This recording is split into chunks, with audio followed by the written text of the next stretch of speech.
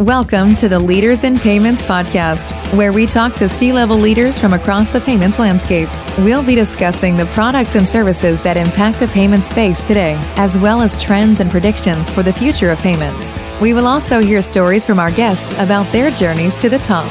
Hey everyone, this is Greg Myers, the host of the Leaders in Payments podcast, and we've got a great episode ahead today on episode 169. My special guests are President Lynn Baldwin and CEO Jack Baldwin from BHMI.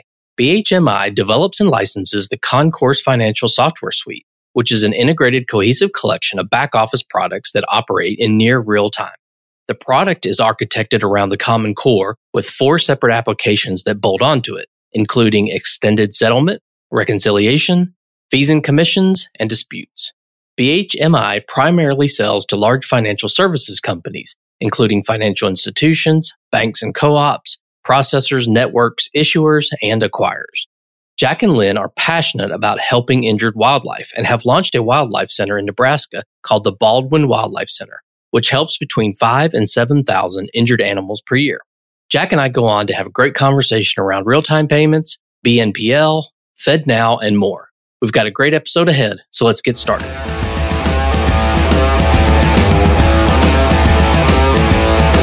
Hi, Lynn and Jack. Thank you so much for being here, and welcome to the Leaders in Payments podcast. Thank you, Greg. Enjoy being here. Yes, thank you, Greg. Absolutely. So let's dive right in. Lynn, I'm going to start with you. So tell our audience a little bit about yourself, where you grew up, where you went to school, where you currently live, a few things like that.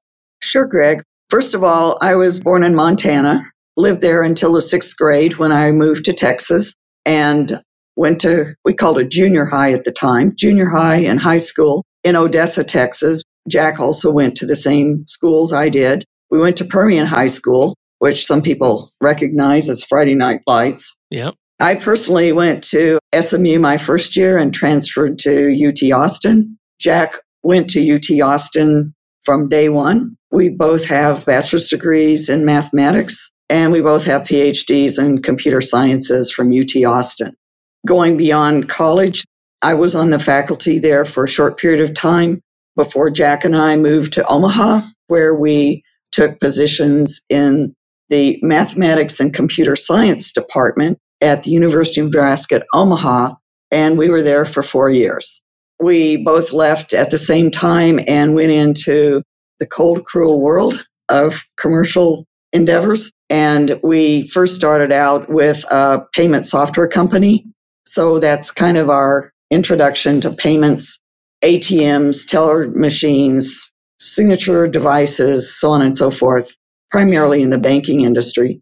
But in 1986, that's when we started our own company, and we just started it with the two of us in 1986. So that kind of overlaps a bit with Jack, but that's my background. Okay, awesome. Well, let's talk about the company. So, Jack, tell us what BHMI does. Well, our company develops and licenses the Concourse Financial Software Suite. It's an integrated, cohesive collection of back-office products that operate near real time. It's architected around a common core with 4 separate applications that bolt onto it, and that includes extended settlement, reconciliation, fees and commissions, and disputes. Now, we sell primarily into large-scale financial services marketplace, and by that I mean financial institutions, banks, and co-ops, processors, networks, issuers, acquirers, etc. But essentially, our product set has applicability in any environment that has demanding back-office requirements. Our company, we have fewer than 100 employees, partly by design, and we're strongly technically focused. And that's one of the primary reasons that our products have the architectural and technical sophistication to do what they do. So that, in a nutshell, is a brief description of what we focus on as an organization and have been doing so for quite a few years. And what countries do you operate in? Well, even though we're headquartered in Omaha, Nebraska, we're an international organization in terms of client set. We support all of our clients out of our corporate headquarters here in Omaha. We have clients in the Pacific Rim, in Australia. We have clients in Europe. We have clients in Canada. So we have North American reach, certainly. So, yeah, we have worldwide reach. I mean, it's kind of interesting because in the mornings, We have conversations with our European clients, and in the late afternoon and evening, we have conversations with our Australian clients. But we're prepared to talk to our folks any time of the day or night. You have to in our business. Yeah, absolutely. So you mentioned some of the verticals, financial services and so on. Can you give us sort of a use case? How would a bank use your solutions? Well, all financial institutions, all of these entities that I just indicated, for example, they all have to settle transactions. They do transaction processing in the financial services space. They have to settle that. They have to know what the positions are at the end of the day. In the case of our software, because we operate in real time, they can have instantaneous access to settlement positions of all of the different entities that they're processing for. And the same sort of thing applies to these other entities that I mentioned. You've got processors, you've got networks, issuers, acquirers. All of these have the same kind of back office needs. So you've got settlement, you've got reconciliation. If you have transaction partners that you're talking to, all of you have different views of what the various positions of the participants are at any given time. And sometimes these views differ. So you have to have reconciliation to figure it out who's right and who's wrong. And in our environment, and I mentioned the processors and their networks in particular, all of these entities charge money for the services that they provide to the industry. Pass a transaction through a processing network, there's a fee associated with that. In fact, typically there are multiple fees, multiple individuals that are getting paid one way or the other, giving or receiving funds. And this is one of the areas that we're trying to address with our fees and commissions product, and it's been very well received. Disputes, oh yeah, this is a hot area everywhere. Somebody buys something, it's unsatisfactory, it's not received. Who does what to whom to reconcile the situation? So we deal with a lot with the card networks, which have formalized dispute processes. And these dispute processes are very well documented and are updated typically 4 times a year. And we have to keep up with these guys. So those are the areas in which we're active. We also added additional products from time to time as the market seems to dictate. Is there typically an integration time frame when someone buys? You guys have to spend time working closely with them to adjust the software, or is it more off the shelf? There is an integration period, certainly, because typically our software, because it's back office, it's fitting in the middle, sort of a processing nexus, where you have lots of different parties that are providing data and receiving data from the back office. So yeah, there typically is integration. We've worked on the front ends of transaction processing in the past, and the back office is a more complex, more sophisticated organization. I will say that if you have a clean slate with a company, for example, that's just starting business, it's easier to deal with them than to put our software into a pre-existing environment, particularly given the size and the sophistication of the clients that we're selling to. And then how do you go to market? Do you have a direct sales team or partnership channels or a little of both? A little of both, actually. Given our size, again, which is partly deliberate, we don't have extensive reach from a sales perspective. Where we go, we're effective, but we can't necessarily go everywhere. So we have some partners that we partner with who basically offer up complementary products. We fill a gap that they don't have. They may fill a gap that we don't have. There are clients out there who need software from our partner as well as from ourselves. So it basically is a leverage situation that helps both parties. So yes, we do partnerships. We do have sales relationships with other organizations, but we also sell directly, and that's been our primary sales model for years. Final question on the product. What is sort of the pricing model? Is it sort of just a SaaS-based fee, or are there other transaction fees? How do you sort of go to market from a pricing perspective? That's a good question. We don't do SaaS. We've talked about it, but we're primarily a development organization. We're not so much an operations organization. What we attempt to do, because we want to be able to sell into a diversity of accounts, even though we focus very large accounts, even within very large accounts, you still have a diversity of sizings from smaller financial institutions, albeit of some magnitude, up to the very largest. So we set up pricing that we hope is appropriate and will appeal to these different categories of clients. So we have pricing based on transaction tiers.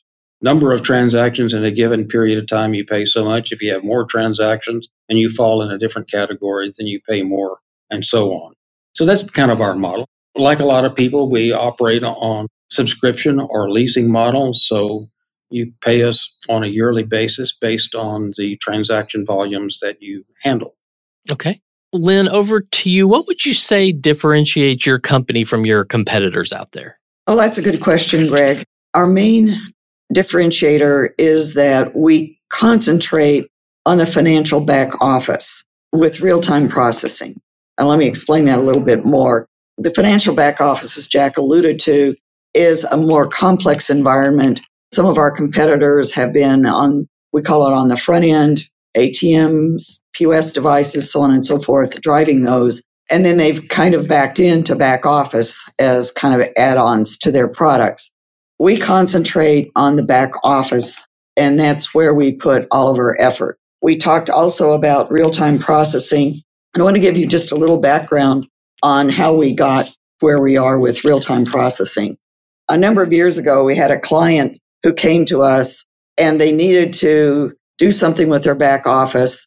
Typically, at that time, everybody did big batch with their big IBM mainframe. They were going to have to, what they call a forklift uplift to their IBM mainframe to handle more transactions because of their increasing volumes.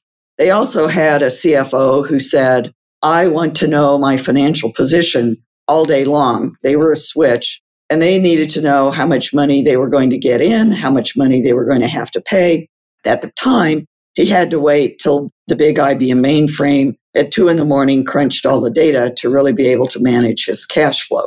So we said, well, it was kind of an aha moment. Why don't we do the processing near real time? We'll take the front end transactions, we'll process them immediately, and then you will have a financial position that you can look at all day long.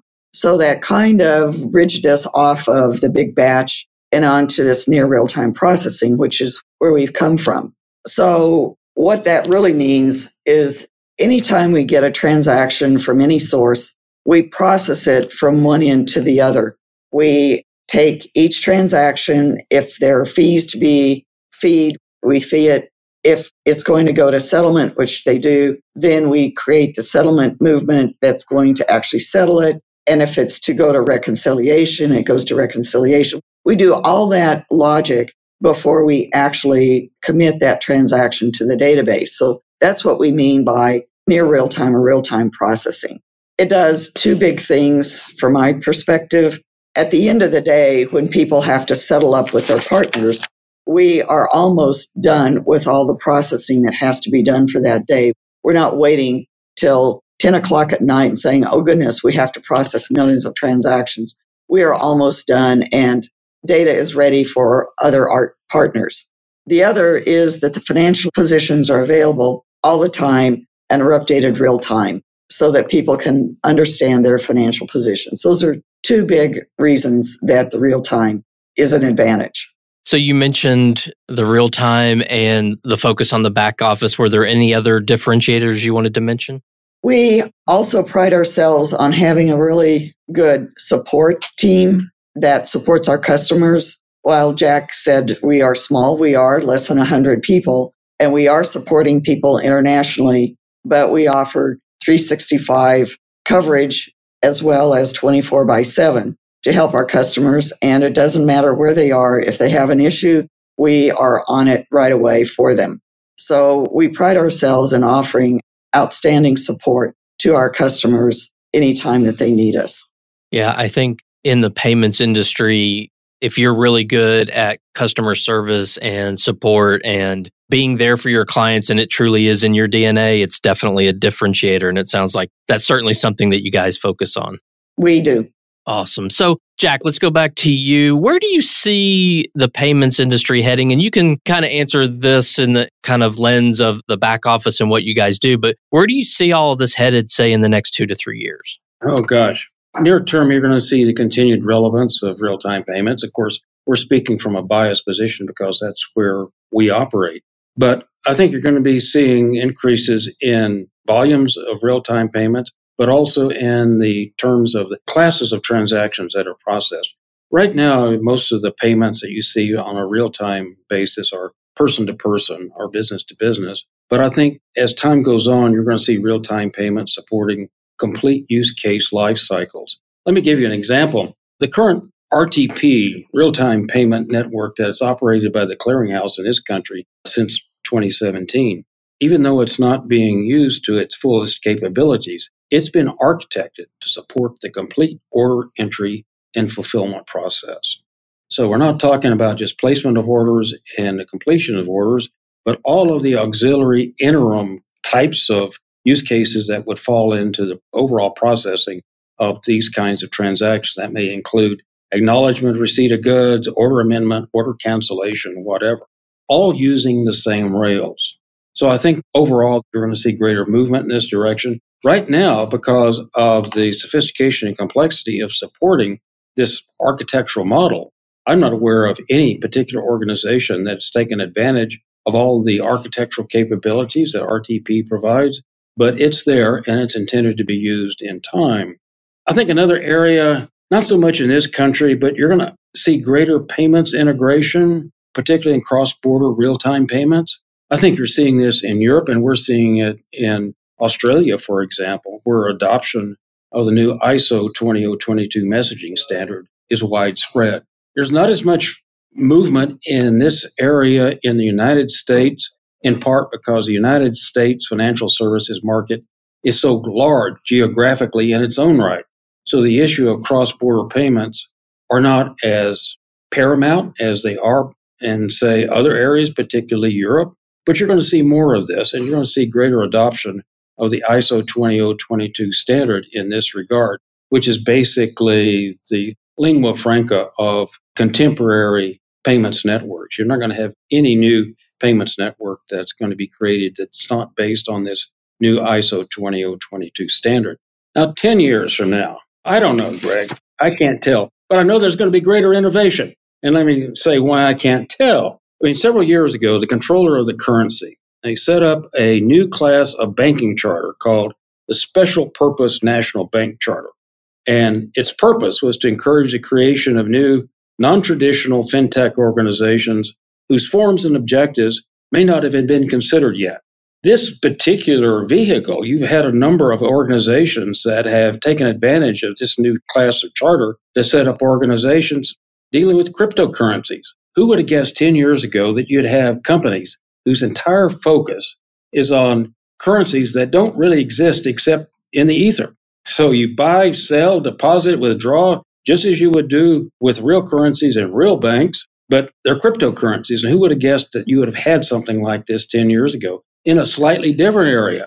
10 years ago, who'd have figured you'd have the whole buy now, pay later phenomenon, which is basically an updated twist on the old 1950s department store layaway plan. Of course, you've had companies that have started, grown, and gotten huge valuations when they've gone public. Of course, now you're starting to see the flip side of that, where, not surprisingly, when you give credit to people whose credit histories are unknown, you're starting to see an increasing default rate, and that's happening. And also, I think because people are concerned about the possibility of a recession, you're seeing people pulling back from using the services. And that's why you're seeing a number of the buy now, pay later companies that are laying off some people. But who knows what's going to be happening in 10 years? But I'm pleased that the government, which typically moves at a snail's pace, has basically set up a vehicle so that you can basically accommodate companies whose purposes don't even exist right now, how they can come to market. They can be validated by the Fed and go into business offering financial services that, again, we haven't even considered. You're probably familiar with the words buy now, pay later, how it has grown exponentially over the past couple of years and is still one of the hottest trends in payments. It's become a norm for retailers to provide a buy now, pay later payment option for their customers, many of whom no longer want to use credit cards for larger purchases. Business leaders are tasked with finding a payment solution that offers a seamless digital customer experience that results in increased sales.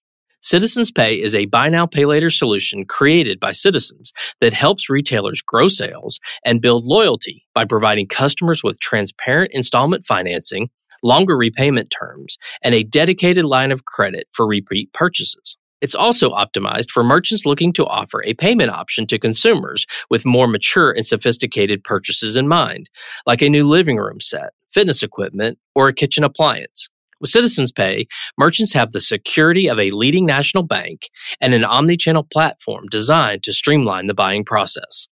If you want to learn more about Citizens Pay, follow the link in our bio and visit the Citizens Pay Resource Hub, where you can find additional information about Citizens Pay and the Buy Now, Pay Later payment model.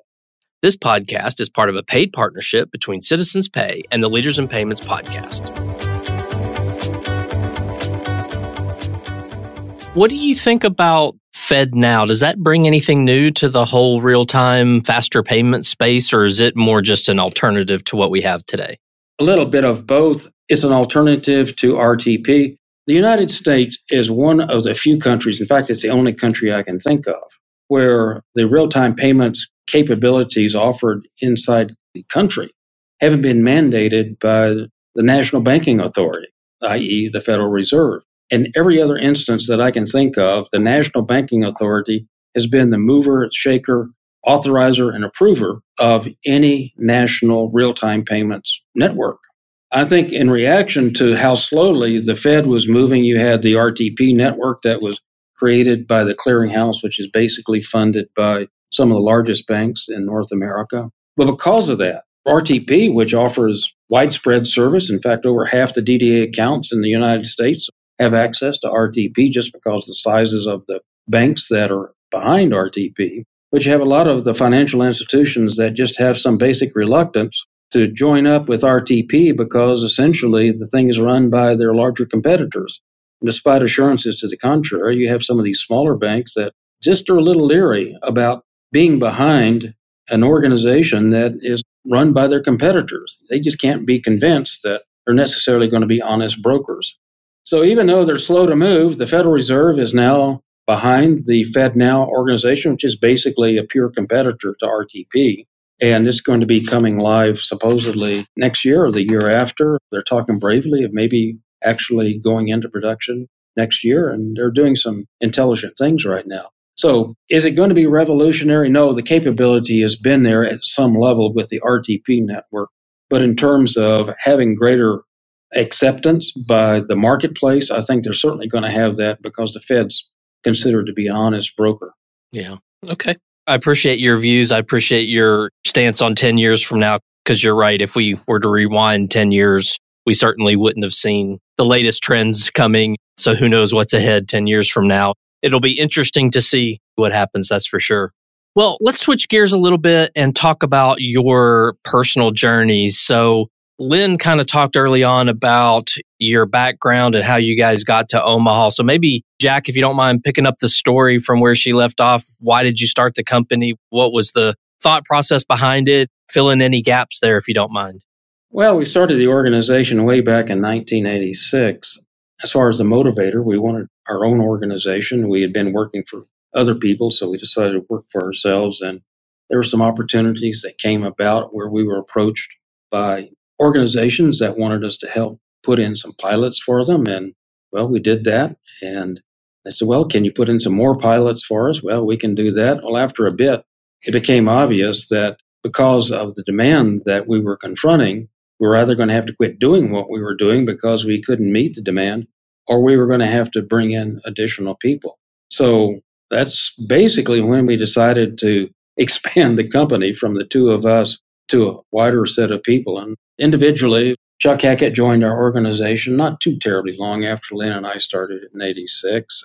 He's since semi-retired to Florida. Mike Meeks was the other who joined our organization, and Mike is still with us as Senior Vice President of Software Development. Now, because we started the company, the positions that we assume, Lynn's President and I'm CEO. But despite the titles that we have, we tend to operate holistically. Each of us tries to do what we tend to do best. So Lynn generally oversees the overall corporate operations, and I generally oversee the business side of things. That's kind of how we got where we are as individuals and the positions that we assume in the corporation. We just walked into the positions. Yeah, we walked into the positions. I would expand just a little bit on the corporate journey from when we really started till now.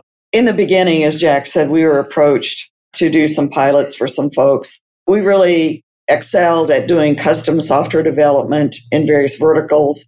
We did transportation, logistics, prepaid cards, and some of those actually we were able to use our payments background in fully creating a functional system for these customers.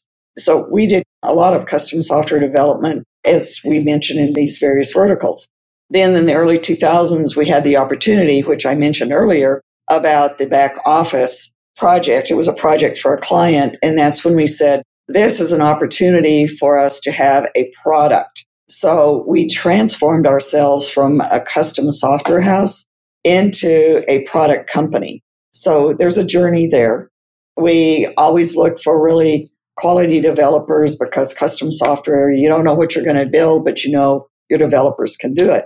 Once you cross over to product, and especially in back office, now we obviously still need quality development staff, but we also need people who are subject matter experts in the payment space, and more specifically in the back office payment space. So you're now looking for people who are different from the ones that you looked for in 1986, 1987. From that perspective, we've gone on a different journey. We've reinstituted our company as a product company as opposed to a custom software development house. So that is a different journey. You have more responsibility in turning out product across multiple customers who use that same product, but they may use it differently. So we have a lot of infrastructure in addition to what we had for custom that we now have for product. So switching to product has been a journey for us in the last 15 to 20 years. Okay. Maybe we'll stick with you, Lynn. What is something you're passionate about? So it could be work related or maybe personal. Well, we're always passionate about our work, but I particularly, and Jack as well, happen to be very much animal oriented, conservation oriented. So from my personal perspective, I am on the board of Nebraska Wildlife Rehab. We are an organization that takes in injured wildlife. When you live in an urban area such as Omaha, there are actually a lot of wildlife that live in the urban environment. Human beings aren't always very careful with how they deal with them. So we actually do take in injured animals, animals that have been orphaned. We're pretty passionate about that. Over the last several years, Jack and I have helped put together a wildlife center, Nebraska Wildlife Rehab Wildlife Center. It's called the Baldwin Wildlife Center. And over the last year or so, it became fully functional.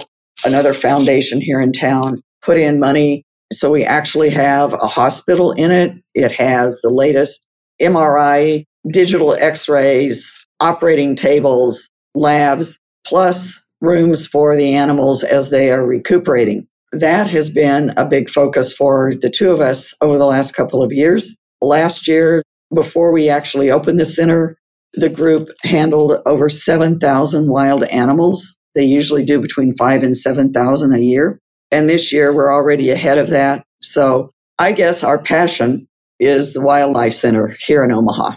Yeah, that's awesome. That's a unique passion over the last 160 episodes. I don't think I've had anyone bring that up. That's awesome. I'm glad you're doing that. That's needed everywhere. I'll say that. Yeah. So thank you for doing that. Jack, back to you. Final question. I like to get people's perspective because I think everyone brings their kind of unique experience to this question. But when I started in payments 16 years ago, I kind of just fell into the industry and just haven't gotten out. But today it's a lot different, right? These kids are going to college. They can learn about fintech. They can learn about payments. Some colleges now have courses about fintech. So I think kids now coming out of college can look at our industry, if you broaden it to payments and fintech, and they look at it and say, hey, I could build a career in that industry. So my question is, what advice would you give someone who's coming out of college or maybe even coming from a different industry, but what would you tell them they need to do to be successful?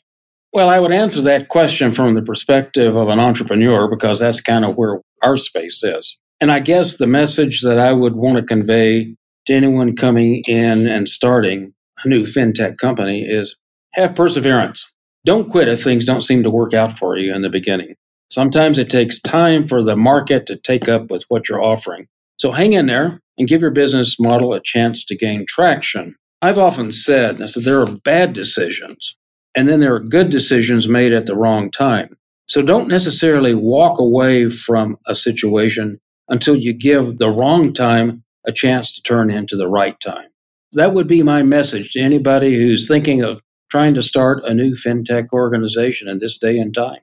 Okay, Lynn, anything to add there? I do have a couple of comments. One of the areas I think, especially somebody coming out of a university and lacking some business background, they can obviously take business classes, but there are areas in the payments industry that cause you to have other concerns other than does your software actually work? And I'm alluding to security. The area of security in payments, every year it gets harder and harder to keep up with all of those bad guys out there.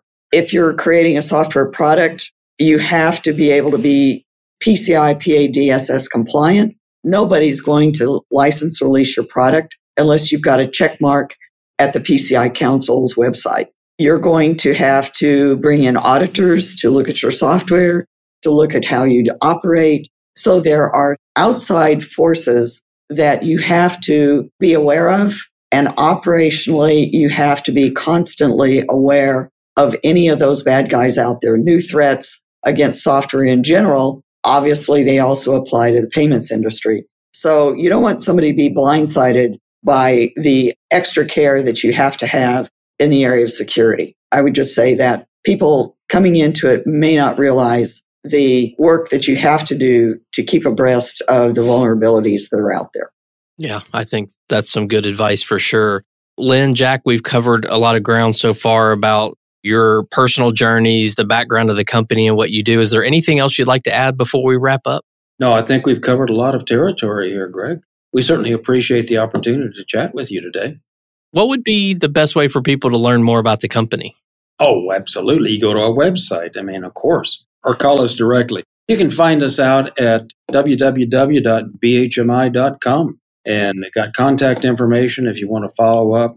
If you want to get some more information, you want to get some detail about what we do and why we're absolutely correct for your particular business, go out to www.bhmi.com. Great. Well, Jack, Lynn, thank you so much for being on the show today. I know your time is very valuable, so I really appreciate you being here. We appreciate your time, Greg. Thank you again. Much. Absolutely. And to all you listeners out there, I thank you for your time as well. And until the next story. Thank you for joining us this week on the Leaders in Payments podcast. Make sure you visit our website at leadersinpayments.com, where you can subscribe to the show and where you'll find our show notes. If you enjoyed listening, please share on your social channels as well.